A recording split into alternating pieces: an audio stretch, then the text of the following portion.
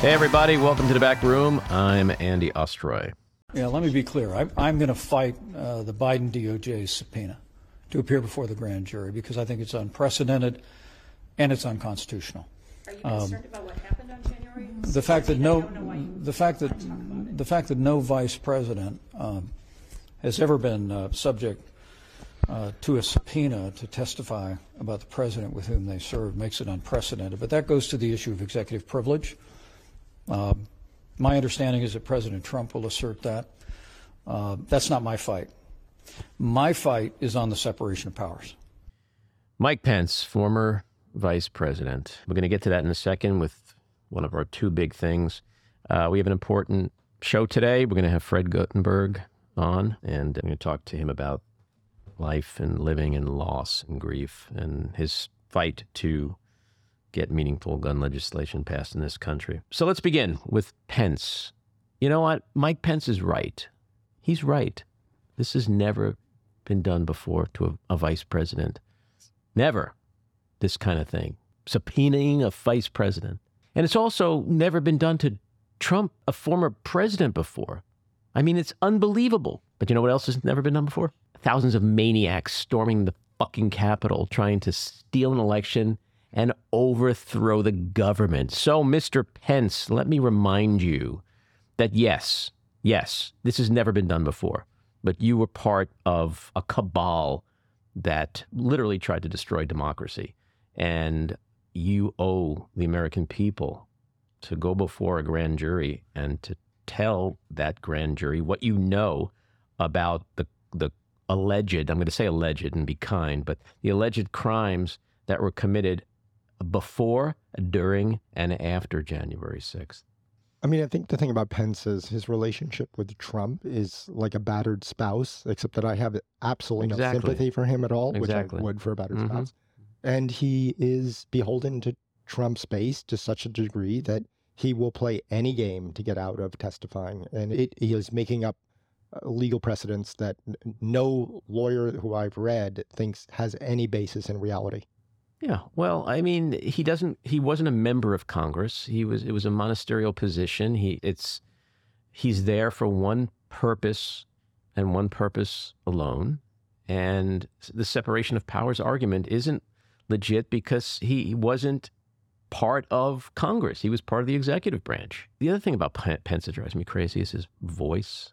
His voice literally makes me want to grab the back of my head and slam my own face into a wall just to create something of a distraction. But it's like, I'm going to try to do him because, well, not do him, but I'm going to try to, there's something to, that's, it's that slow, breathy, earnest. It's an earnest man of God. You listen to him and you really, for just a half a second, feel like you can entrust your children's lives with this man. But then you realize he's evil. And then he also, Matt, Jen, he calls people's names all the time like that. Matt, Jen, he's one of those people who always invoke the American people. With the American people don't care about insurrection. They don't care about democracy. They don't care about people dying. They care about the things that matter to them, the important things like cat litter in school bathrooms. That's what they focus on. And that's what I'm focusing on. When I hear him speak, literally, it just drives me crazy. I don't know. I mean, it's probably more than anything. Anything he did with Trump doesn't matter as much as just the cadence, the rhythm, the fakeness, the fake sincerity of his voice. Complete pretend sincerity. I mean, he does sound a little bit constipated to me all the time, but he, refined that voice as a conservative talk radio host before he went into politics. Yeah. That's what he got it from. And then just the crap that comes out, like, I will not go before this grand jury. It's offensive. I won't do it. And the reason I won't do it is because I have absolutely nothing to hide. I have nothing to hide, which is why I will not testify.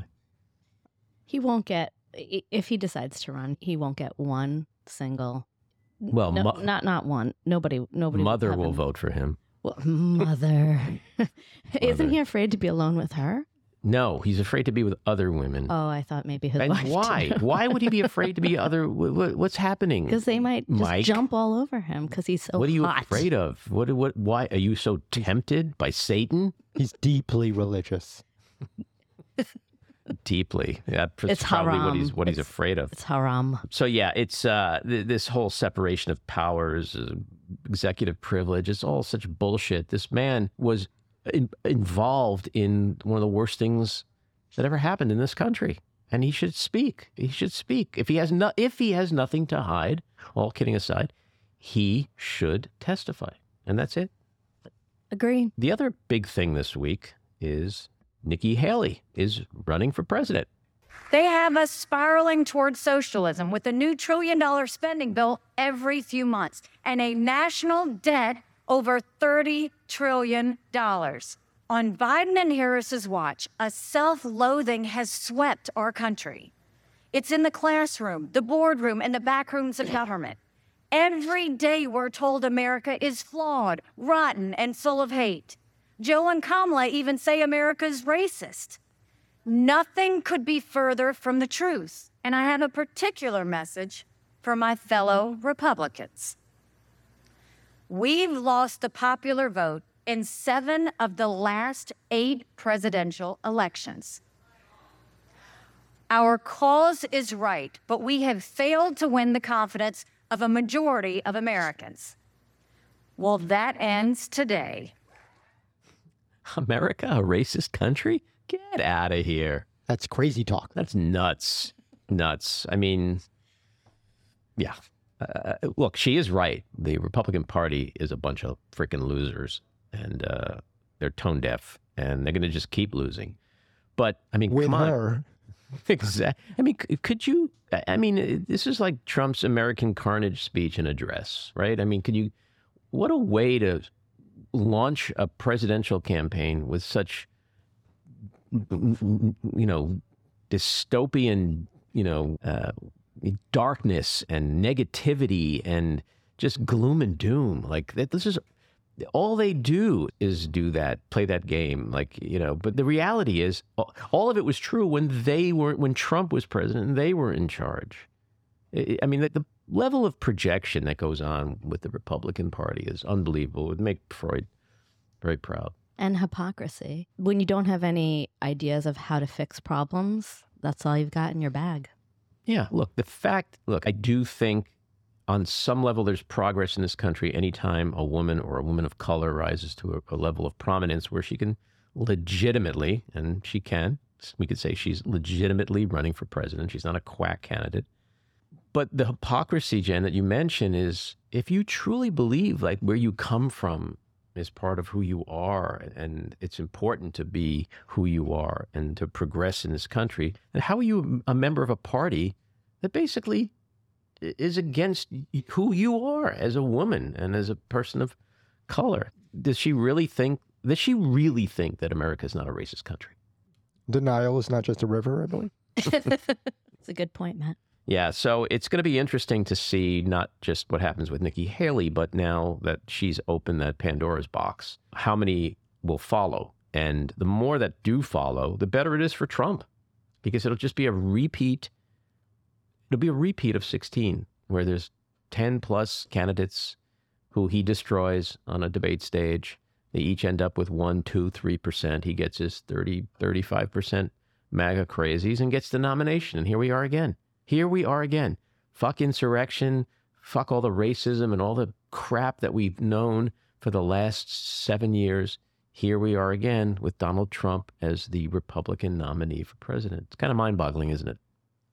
It looks that way for sure. And I mean, DeSantis, of course, is the one pick that everyone thinks is going to be the winner in this primary. But, one wonders, is she running for president or is she trying to be the VP for DeSantis? I got to say, and I'm not a gambling man, but I don't even think he's running. DeSantis? Yeah, that's my bet. Wow. That's my bet. I'm going to have to bet against you. I think he's a smart guy, and he knows down in Toothlessville down there in Florida that has, he won by a 20 point-plus margin, but that cat litter in the bathroom, trans athletes shit, like that doesn't play in America, and he knows that. He cannot win that nomination with that kind of shit. I don't think he knows it. I don't think Sarah Huckabee Sanders knows it. I think that's all they have, and now that they don't have abortion on their agenda, they're going to have to go full-on anti-woke crazy. Yeah, well, that's true. That is true. And there will be a lot of talk about giant Amazon trans athletes taking your daughter's spot on the soccer team away. Happens every day, I'm sure. but it doesn't play. It doesn't play in the rest of the country, clearly.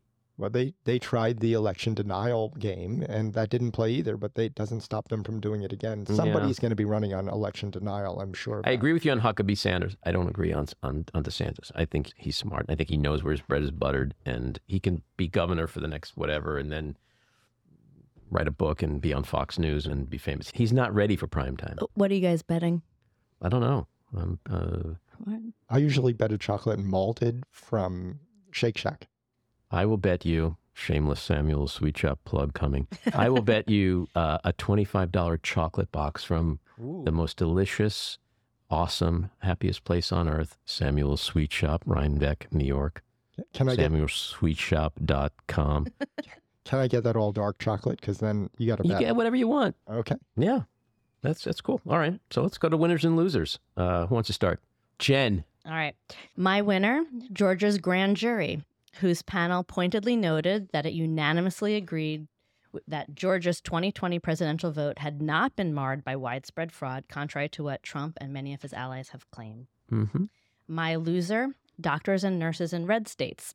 At least 36 bills are being introduced in several state legislatures aimed at punishing doctors and other medical personnel with up to 10 years in prison as a way to regulate abortion. My loser this week is Sydney, Microsoft AI's powered Bing search engine, where New York Times reporter Kevin Roose spent a couple of hours chatting with Sydney, only to discover that the AI best resembles a moody, and I'm going to quote him, moody, manic, depressive teenager who has been trapped. My winner this week, I'm going to go to Nashville, Tennessee, to Democratic Councilwoman Zulaf Zuara. I hope I pronounced her name correctly. She is fighting a proposal by 2 Republican state lawmakers to change a portion of the street named after the late Congressman and civil rights icon John Lewis to be renamed Donald J. Trump Street. That sounds appropriate to me. My winner, Kansas City Chiefs quarterback Patrick Mahomes. Need I say more? And my loser, Fox News. A New York appeals court upheld Smartmatic USA's multi-billion-dollar defamation suit over false accusations of rigging the election for Biden. They're in trouble. And that brings us to this week's rant. Let's talk about Nikki Haley, the woman of color, who just announced she's running for president as a member of the party that hates women and people of color. For the record, I love women and people of color. And my party loves women and people of color. In fact, we love all minorities and immigrants, religions, and genders. We don't fear black and brown people, or Jews, or Muslims, or married gay people, or trans kids and pronouns, or strong, powerful, opinionated women. That would be the Republican Party. The Republican Party will not be nominating a woman of color. They can pretend they're inclusive and progressive, but the truth lies in reality, which is the GOP's presidential nominees are rich, white men whose sole purpose in life is to keep America's wealth and power in the hands of, you got it, rich, white men. In her kickoff speech Wednesday, Haley said, "The America I see will win the fight for the 21st century, and it will require some things we've never done, like sending a tough-as-nails woman to the White House." And she also said, again, "You should know about this about me. I don't put up with bullies." She can talk all she wants about being tough and anti-bullying, but the truth is she showed nothing but shameless fealty to a sexist, predatory, racist bully for 6 years. Citing her own heritage and accomplishments as proof, Haley declared, "America is not a racist country." Really, Nikki? America is not a racist country? I'm just going to end it there, because that one statement alone indicates which side Nikki Haley is ultimately on. Let's bring out our guest, Fred Guttenberg. Fred is a leading gun reform and political advocate and father of 14-year-old Jamie, who was murdered in the 2018 Stoneman Douglas High School mass shooting in Parkland, Florida, in which 16 other students and teachers were killed.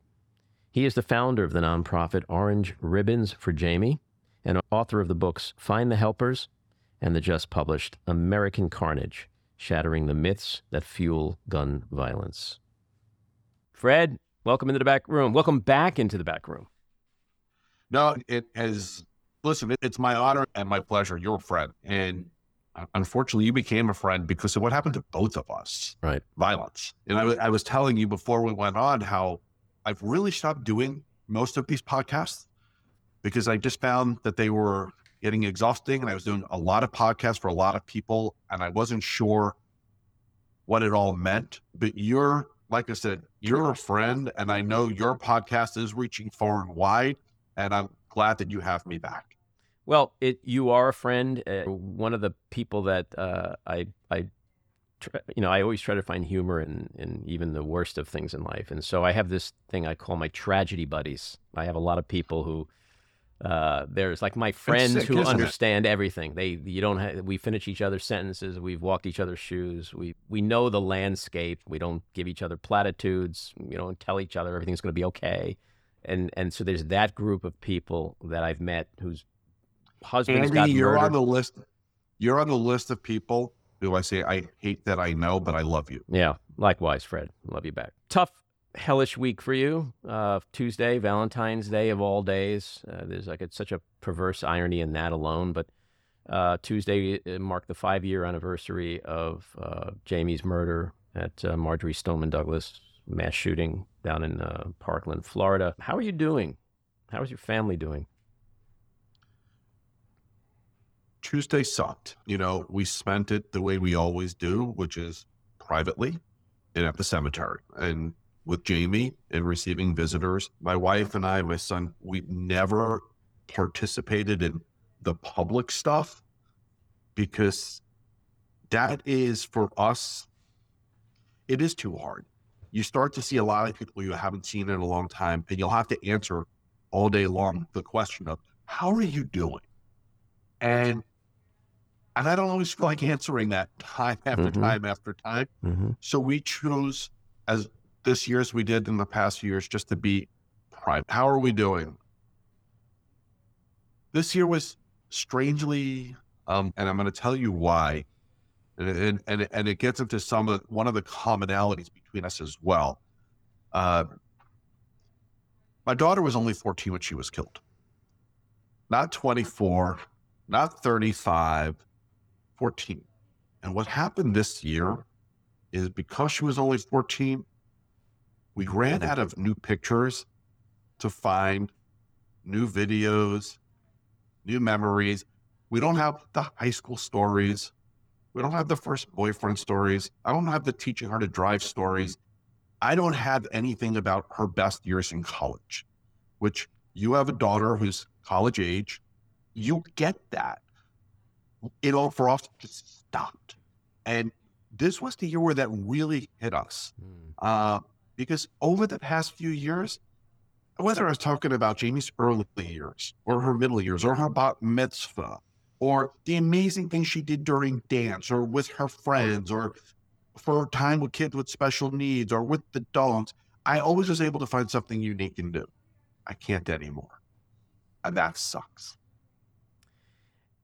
I was going to ask you if it gets harder, because I know my own experience how it just came in waves, and it's been, for me, losing Adrian was 16 years ago, and it's still raw in so many ways, and I can only speak for myself, and I don't know if it ever gets quote unquote better. It just gets different. Is it different for you right now? In what ways, besides the memories, the images, just what is that roller coaster like right now? Where are you in that roller coaster right now? No, and so I wrote a lot about this and sharing it on February 14th, because I've really been trying to process this for a while now. Like, where the hell am I? And so I'll start with the ending of the criminal trial, because that really started a different process for me. And it's not that it's better, but I think the word you use, different, sums it up. Everything is a process on the journey to some new version of normal, right? Which I think is a concept you understand. And trying to find some new version of my wife, my son, and I being okay with what we got going forward, but never, ever, ever being okay with what happened and what we lost. So the past few years, I've, in addition to just being filled with this intense energy to fight, have been filled with a combination of love for my family and the people who have just been a part of my life, but sadness because of what happened to all of us, and intense anger that may have been one of the dominant emotion over this happening, and it directed at the person who did it. And I sat through almost all of the criminal trial in person with the expectation of a certain outcome. I was hoping for the death penalty, and it didn't happen. So here's what ended up happening. A day or two after the verdict, I went and I sat with the state attorney who prosecuted the case, because during the trial, while we heard the evidence, we didn't physically see any of the videos or the photos. That was only for the jury and the attorneys and the judge. Now, we were always invited, if we thought we needed to see it, to go back with the state attorney to watch it. But I chose to not do that, as did the other families.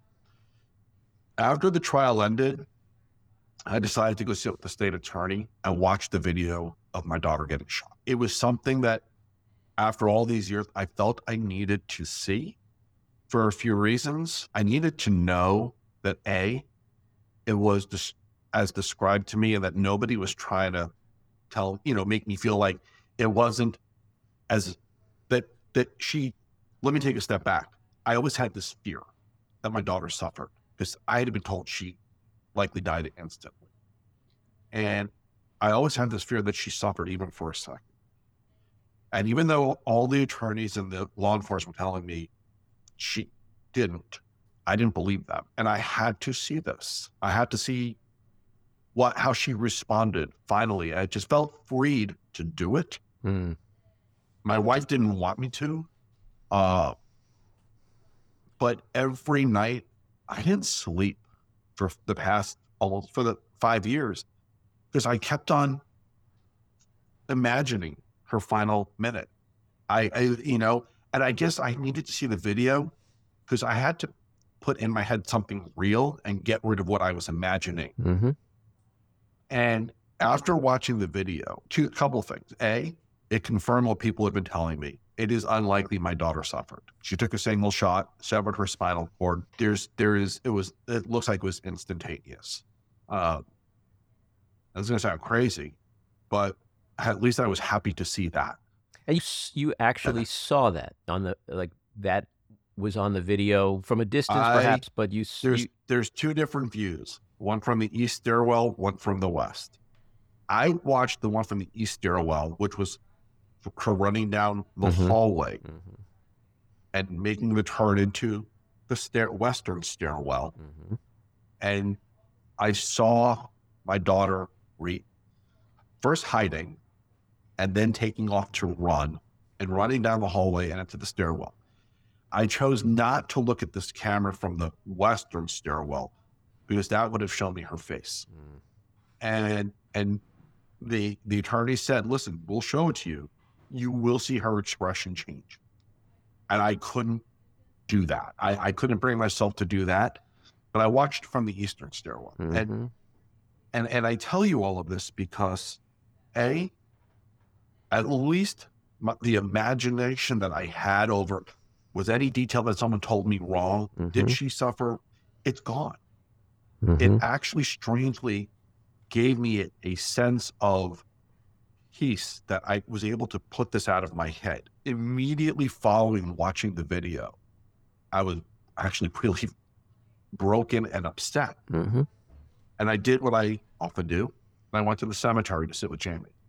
And I told her about it. And I was telling her about the outcome of the trial and about watching the video and what I had seen. And it hit me while I was doing that no matter what the outcome of the trial was, no matter what happened to the person with the verdict, I'm still sitting here talking to my daughter at the cemetery. Mm-hmm. And nothing changed.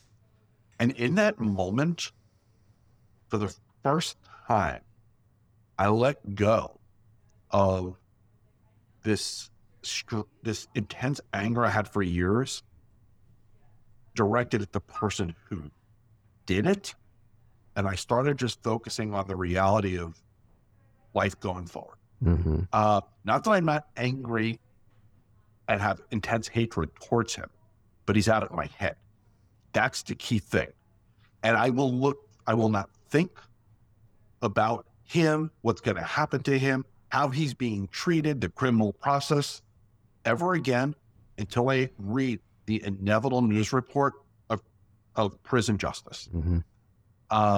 He is out of my head. So you when we first met, when I was making my film and I was planning to meet with Adrian's killer, it was something that not just you, but a lot of people didn't really understand.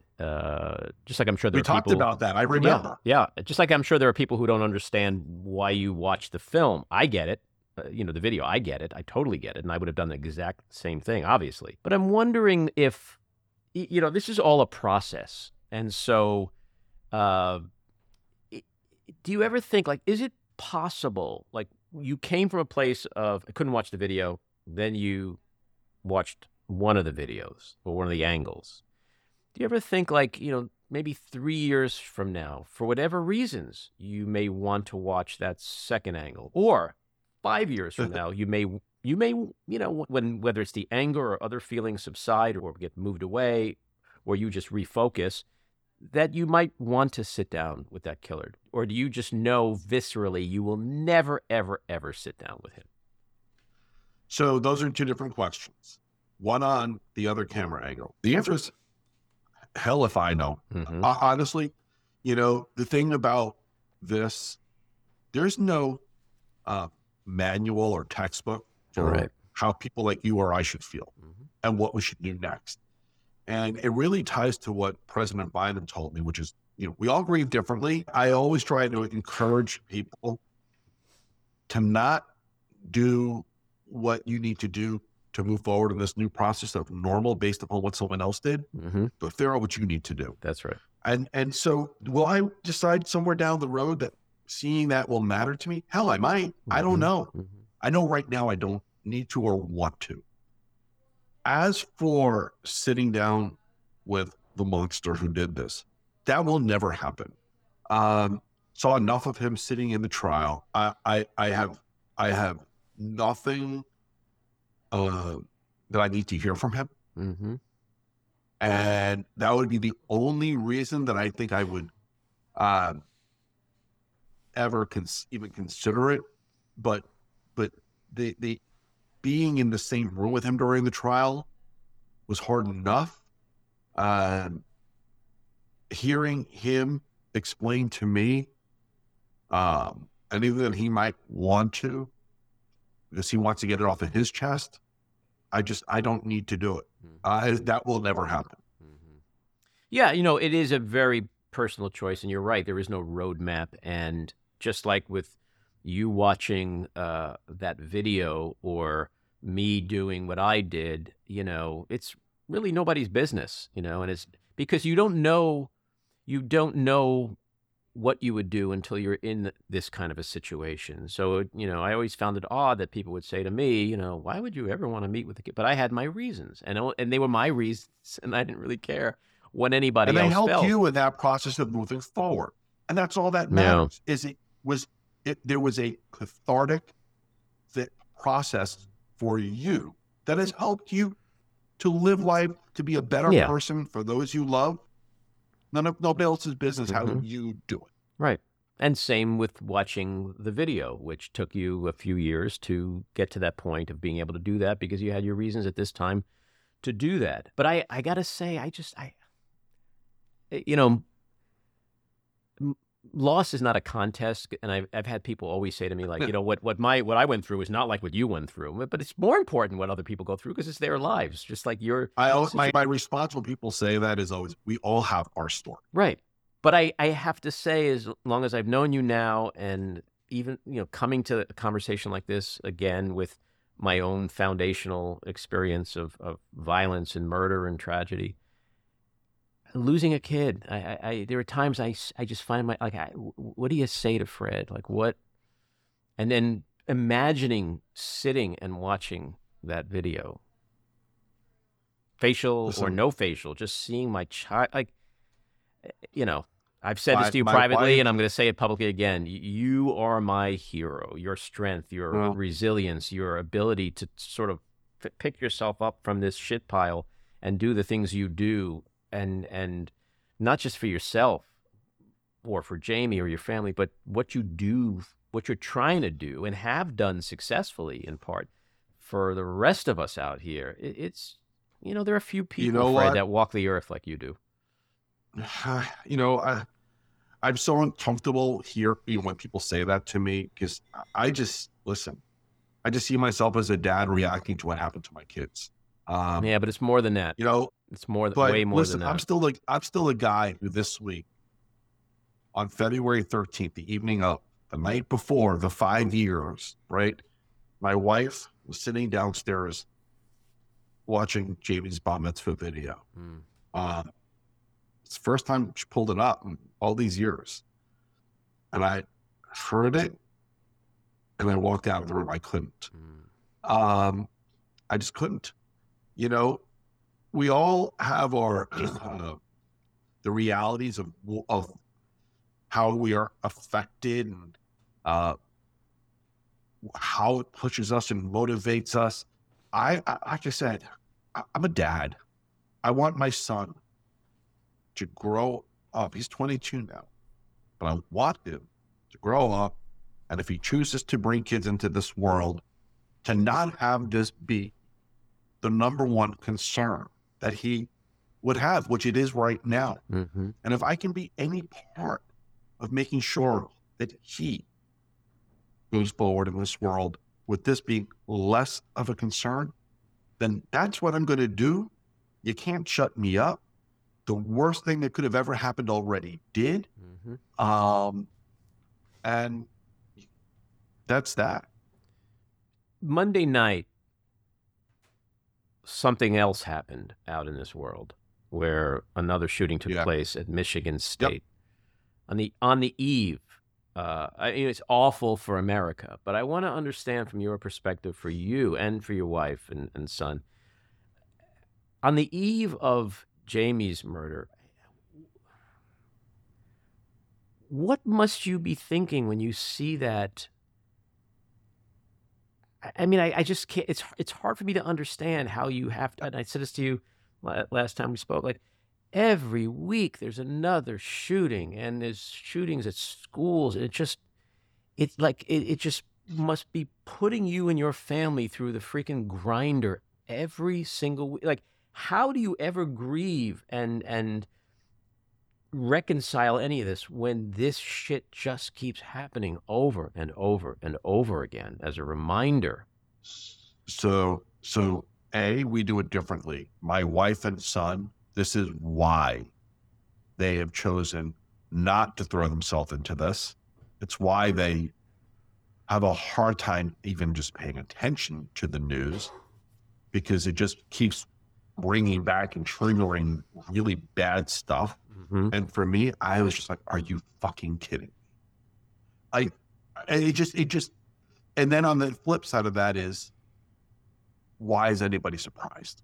You know, to even make it worse, one of the families who we know locally from Parkland, who have a child, I'll leave it as vague as that was in the Parkland shooting, have a child who was on that campus, attending that university, and has now been a part of 2 shootings. Jeez.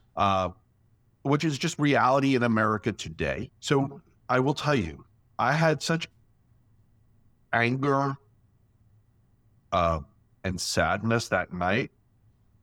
But the next day, also watching the way Michigan and the Michigan leadership from, Governor Whitmer and their lieutenant governor and their, House and the Senate, and the university decided to tackle this and to really, really tackle the issue of gun violence in Michigan. And it also gave me hope.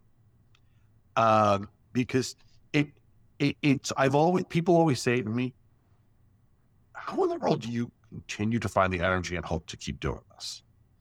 And I will tell you, it's when I see moments like what happened the day after that shooting in Michigan, where you had everyone really deciding to pursue this in a really responsible, aggressive way, and not paying any attention to the bullshit antics of a gun lobby that has lied to this country for far too many years and put us in the place where we now hear news of these shootings and we're like, yeah, of course. Like, why is anybody surprised? And I was inspired to be candid by how Michigan has been responding since.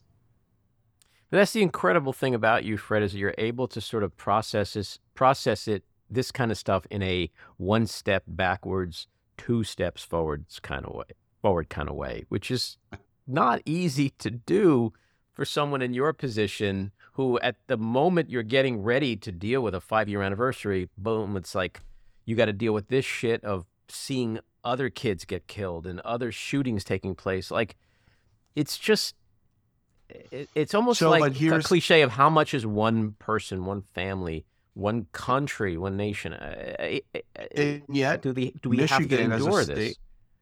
And yet Michigan is a state, okay? And here's how. They didn't have red flag laws before. Amazing, right? But, they did not have Democratic control of their House and Senate before. They do now. They did not have red flag laws before. Red flag laws, they save lives, full stop. They've now been used about, I think, 8,000 times in Florida, okay, to remove weapons from somebody who was a threat to themselves or someone else. They save lives.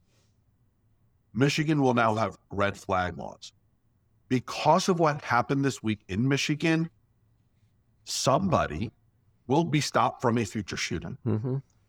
A life that we will never know about, a father who we will never read about, will send their child to dance or college because of the way legislators are going to respond now. And so we'll never know how that happened, because thankfully we'll never get to know that person because their daughter or son didn't get killed. And it is this unknown quality to the work that I now do that keeps me going forward. Yeah, you wrote about this in a Facebook post this week, and it's an interesting thing to consider with this kind of struggle, this kind of fight, because we see the people who die, but we don't see the people who live. It's an intangible, it's unknown, it's invisible, right? I always think about, like, when I'm traveling somewhere, if I, well, let me go down this road. You know what, I'll go down this road. Like, we never know that had we gone down the other road, we might have gotten into a head-on collision with a car, and we just saved our lives. We have no idea because we decided to take a right instead of a left. It's the same thing here. When I saw that, it was so interesting to me for someone like you to have to I think it's important to hold on to that, because it's a reminder of the work you're doing and why you do it. You're doing it to prevent this shit from happening, but we don't know when it doesn't happen. And when it doesn't happen, we'll never know. Right. But to be able to use that as fuel, because some people, if they don't see a result, they go like, shit, fuck it, I'm not doing this anymore. I'm not seeing the fruits of my labor. But you have to be able to do what you're doing, which is to know that somewhere, somehow, somebody is living because of the work you're doing. Otherwise, how, under your circumstances, with the loss of your own child, how do you keep doing it if you don't hang on and to while that. knowing that the reality of 400 million weapons in America means gun violence will continue, and you have to keep working harder to put up barriers in front of it and to take on a lobby that continues putting forth the bullshit that the only way to solve gun violence is more guns. More guns, more good guys with guns. More good guys. Like after Uvalde, how many good guys who stood there twiddling their peckers for 70 minutes or whatever? Like is it time to say, you know what, maybe this good guy with guns thing isn't working the way we think it should? Well, and listen, they're going further than that now in certain states like Florida, where they want to go to this fully permitless open carry, where good guys who will be untrained, who will be really unknown to law enforcement, will be allowed to very dangerously carry guns. And listen, just in Florida yesterday, a guess who a good guy with a gun. I don't know anything about the guy, but he left his gun unsecured because he was untrained or irresponsible and nobody was paying attention. And his 3-year-old son killed himself with it. So this is a reality that the more we take on the bullshit and allow these good guys with guns to keep on telling us that we just need more of them, the more likely it is that you will see gun violence. It's time to shut them down. It's why I wrote the book I have coming out in May called American Carnage, because I'm taking on the bullshit. Enough is enough. Mm-hmm. Let me ask you this, which is maybe it's an impossible question to answer, but why do you think America, or a certain segment of America, is so obsessed with guns? What is? Did you ever just stop and close your eyes and think okay, I'm a victim of gun violence. I know there's gun violence, but why is there so much gun violence? Why? What is it that these guys with all these guns have small dicks and they're just overcompensating? Why are we in all of the Western world are we so upset? Because there's a direct correlation between the amount of guns in this country and the amount of gun violence. And if you look at the countries that have strict gun laws, they have very little gun violence. It's not rocket science. They do. And so I think some of what you just said about, why certain men just need guns is probably true. But here's some facts, because it's not, the facts are America now has more guns than people, right? Over 400 million, more guns than people, but concentrated in about a third of the population. So here's a fact. It's not only in about a third of the population, but also concentrated in certain states. And I always have said to people, the true border crisis in America is between the states. Because you have red states with permissive gun laws where guns flow to blue states. Right. It's New York, New Jersey, they've been tracking where the guns used in crimes come from, and they're coming from out of state, about 77%. So we need to stop thinking about this as why is America? It's why is a minority of America allowing the majority to have to live with gun violence? How did we let that happen?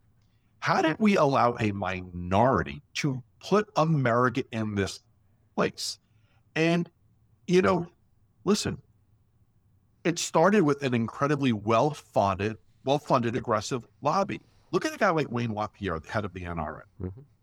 People forget. You mentioned the good guy with a gun concept. Do you know when that started? No. It was days after Sandy Hook. That line never existed before that. It was the NRA response to Sandy Hook. Okay? Wayne LaPierre went out and said the only thing that stops a bad guy with a gun is a good guy with a gun. They used Sandy Hook as this epic sales moment for the industry. Okay? That's the reality that America needs to understand, and how a minority of people put America in this place where gun violence is something where we now anticipate we're now raising a generation of children who are growing up thinking, I should expect gun violence in my life. Okay? So fuck it. It's like, we have to stop listening to the bullshit. I am a guy who believes in the Second Amendment. I have no issue with lawful, responsible gun owners. I've talked publicly. My father-in-law's one. My son has gone shooting. No issues. I hate gun violence. And I hate the bullshit that put us in a place where the notion that we should do anything to lessen gun violence means you're an anti-gunner, because I'm not. Mm-hmm. Well, the message, LaPierre's messaging, the NRA's messaging, it's failed messaging, because in the years since Sandy Hook, look at the proliferation of gun ownership. Look at the incredible rise in gun violence, right? We see from Uvalde the good guys with guns and how that went. It didn't happen the way it was supposed to for the NRA. Where is the messaging to show America that there has to be some connective tissue to the reality of guns and gun violence and what our kids are experiencing now more than ever? Because it's not give people more guns, you get less violence. It is exactly the opposite. And it's like, again, not rocket science, but how are we behind the eight ball with this messaging in this country? It's why I wrote American Carnage with Tom Gabor, and that's coming out in May. Mm-hmm. And it's because it does. It takes every one of these myths and all the bullshit that has fueled this now, okay? And I'll tell you what it all started, because it was back in 1977. Takes all of that bullshit and it puts truth out there with facts and data, and it also tells people, we also tell people in the book how to talk about it. But listen, America through most of its history was a gun safety country, okay? We had guns, we had a gun culture, but we also believed in gun safety all the way up until 1977. And in 1977, in Cincinnati, Ohio, at the NRA convention, a guy by the name of Harlan Carter organized the coup of the NRA and created the modern version of the NRA. Now, what people didn't know at the time, because he changed a vowel in his name, Harlan Carter was a prior convicted murderer, okay? This is the guy who turned the NRA into what they are today. But this is only since 77. The majority of this country's history is a gun safety country with a gun culture, but understanding safety, okay? So it is time to make sure America knows the truth, and we start fighting back with legislators who understand the importance of doing something about reducing gun violence. Mm-hmm. And by the way, the past 3 elections, we've elected more of them. Mm-hmm. And with legislation that puts an end to the bullshit we are living with. Mm-hmm. Another thing that I just can't fathom is, there's this notion that somehow all the guns are in the hands of, the rednecks, and everyone who's dying is a liberal. But the truth is, you could own your own AR-15, but your mother still might die at a supermarket or a movie theater or a church. Your kid may die in a school. This impacts you. This affects your life, the people you love. Why are they so disconnected from that reality? As if, like, there's people with guns, and then there's all the people who are dying. But there's no connectivity in that, which is bonkers. The other disconnection from reality is that it's only happening in big blue cities, okay? Right. Because per capita, the deadliest places in the country are red. Big blue cities have a lot of people, so you may have more instances, but per capita, the most deadly places in the country are red. And what happens is, in those dangerous, deadly places, okay, it is often these good guys with guns who something happens in a home, it's not mass shootings, but you have a lot of the individual in-home, intimate partner, and things like that. It is such a bunch of nonsense, and it is a disconnect from reality. And the truth is, the whole notion that if we just keep on arming more people, we'll stop gun violence. the more guns you put out there, the more they're going to end up in the hands of those who intend harm. And you know what? If someone's walking and they're going to hit you by surprise, you might have a gun, you might not, but guess what? You're likely to get shot. Yeah, it's just one of those things I'll never be able to understand about conservatives, because in general, they never seem to be voting for their own interests. And in this particular situation, whether I own an AR-15 or not, my kid still goes to a school. Why wouldn't I be as worried as a Fred or someone else about my kid not coming home from school? Why is there such a visceral fight to protect every single gun right, as if it doesn't affect their lives in any way? Well, so let's look at what happened with legislation that was just passed. Because 80% of America agrees with you and me. So it's not like the majority of America doesn't see it the way we do. So and when you look at Congress, you have a president who agrees with you and me. You have a Senate that is majority Democrat, but had enough Republicans right off the bat to get at least 60 votes who agreed with you and me. Why there were, all the other Republicans in the Senate who don't is a whole other conversation, but they're the minority, right? And then you have a House that currently is just gerrymandering, not reflecting the majority of Americans. But in the last session, the House was overwhelmingly able to agree with you and me. We got it done. But in the Senate, it was pulling teeth to get the bare minimum because of the filibuster. The reality is the majority of America agrees with you and me. Mm-hmm.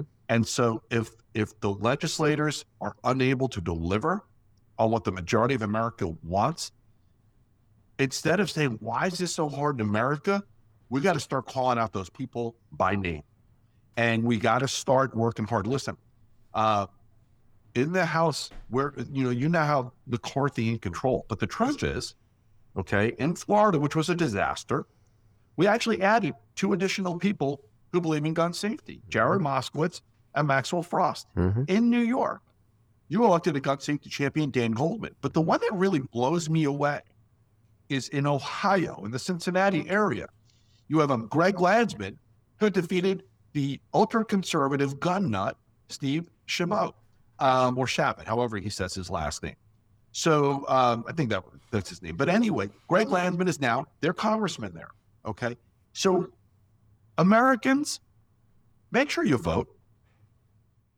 Well, that's the answer. Right. We can say that about everything. If we just all voted. But too many of us don't. Right. And then we say, why are they not doing what we want? Did you vote? Yeah. Statistically, let's say that, Democrats go to the polls and maybe 55 to 60% of them vote. Imagine if 80% of Democrats showed up at the polls. We'd have everything we want, right? Everything. Well, listen, 100%. And in Florida, listen, Ron DeSantis just won by 19 points, right? Mm-hmm. So he's patting himself on both shoulders. They could look at what I did, how impressive.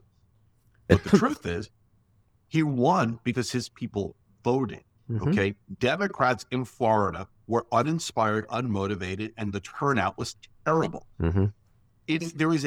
If Democrats stopped sitting on their asses and complaining and worrying about, did I get everything I want, and focus on, I still need to vote because I need to get people who believe in the things I believe in office, you'll solve a lot of problems. Mm-hmm. Don't sit home. Mm-hmm. Michael Moore used to talk about this all the time and talk about Canadians, how they take their voting. I know you got to run in a few minutes to get to your next thing. The last thing I want to ask you about in your Men's Health article, which people should read, written with Rachel Epstein, which is a fantastic piece and a real insight and window into you. You talk about coping, and you talk about, writing and writing books and how that's important. But you also say, quote, I love to drive and I love music. I'm a Billy Joel fanatic. On my really down moments, I get in my car, roll down the windows, put on Billy Joel, and I just drive. I want to know what Billy Joel songs are the ones that really do it for you in those moments. What's your go-to? So listen, since I'm a teenager, when I was like, I've always been someone who's always had big dreams and big visions. Mm-hmm.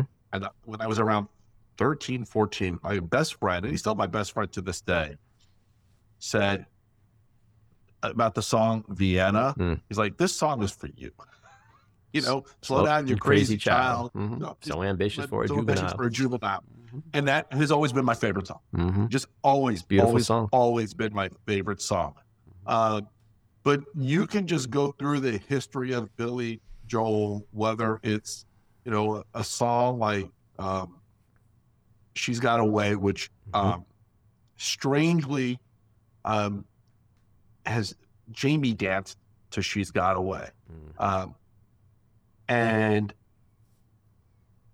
the words of that song, while probably really more intended for a romantic relationship, you know, she's got a way about her. I don't know what it is, but, you know, she lifts me up. I'm feeling down, and all those words. I feel like that song is now written for a connection between Jamie and I since she's been murdered. But, you know, then there's the, you know, Summer of Highland Falls and Piano Man and all the other stuff that we all know and love. It's like, just, you put on Billy Joel for me. Captain Jack, I fucking love Captain Jack. You know, and you put it on, and I could listen. My wife and I, we have a home in North Carolina as well that we drive back and forth to. And she's like me, a Billy Joel fanatic. That's pretty much what we listen to the whole drive. She'll just like go one album to the next. Yeah, no, it's he's amazing. I'm right with you on Billy Joel.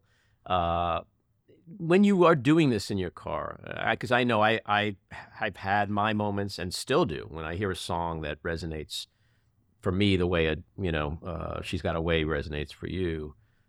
That's when I kind of unload and unleash and the things that people don't see about me. And I want to know, is that happening for you? Because we see you on TV, we see you in other, you know, you're a rock. But when you're in that car and you're hearing She's Got Away, are you just a mess, a sobbing mess? The first time, and it was after Jamie was killed, it was probably about a year after, and it came on.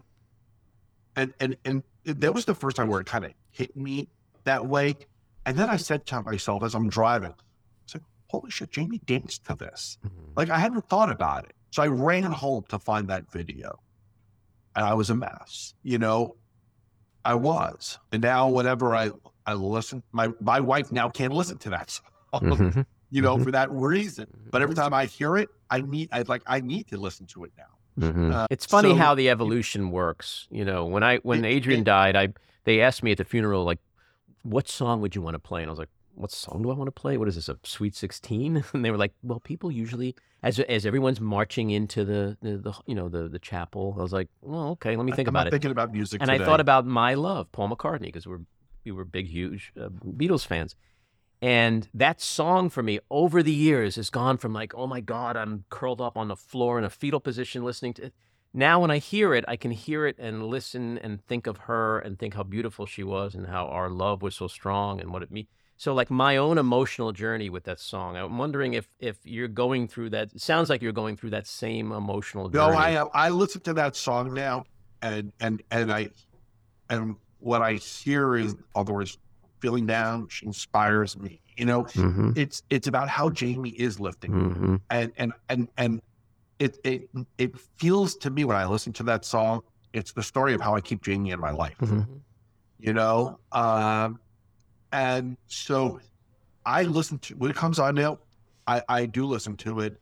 And strangely, I'm in a place now where I smile, not get broken, because I feel like it's just her way of staying connected to me.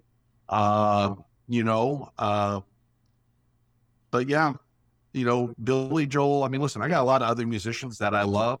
I mean, the Jamie song Between Jamie and I was Elton John, Tiny Dancer. You know, she was my tiny dancer. And so that song has always had a really unique place. And a few months ago when Elton was doing a concert in Pittsburgh, somebody reached out to him to let him know that. He actually dedicated the song to Jamie. But Jamie was my tiny dancer. And strangely, and this is like, people always say, do you think Jamie sends you signs? I got to tell you something. When I am in my low down moments, that song comes on the radio always at the right time. It just does. Well, you can make it out what you want. No, look, music is an amazing thing in terms of catharsis and what we do with it and when we need it and how we process it. And it's great that Elton John did what he did, and Billy Joel somehow should know about his significance in your life. And, well, I just got to say, Fred, you never cease to amaze me. You're an inspiration to so many, and you're a fucking warrior. I say that to you all the time, but you're a warrior. So keep fighting, keep listening to Billy Joel, and we'll talk again and hope to see you soon. Love you, bud. Likewise. Talk to you later. Take care. That's episode 44. If you like what you've been hearing, and even if you don't, let us know. We appreciate the feedback. You can leave us a message at 845-307-7446. Email us at backroomandy@gmail.com or tweet to me at Andy Ostroy. And when you listen, please take a moment to rate and review. It's very helpful. I want to thank my co-producer, engineer, and editor, Maddie Rosenberg, associate producer, Jen Hammoud, Cricket Langell for our artwork, Andy Hollander for our kick-ass music, Patricia Wind and the Epicurean for the Backroom Studio, and a big thank you again to our guest, my friend and warrior for gun reform, Fred Guttenberg. So keep your eyes on Washington, Hollywood, and your own backyards, and we hope you'll join us again next time. Have a great week.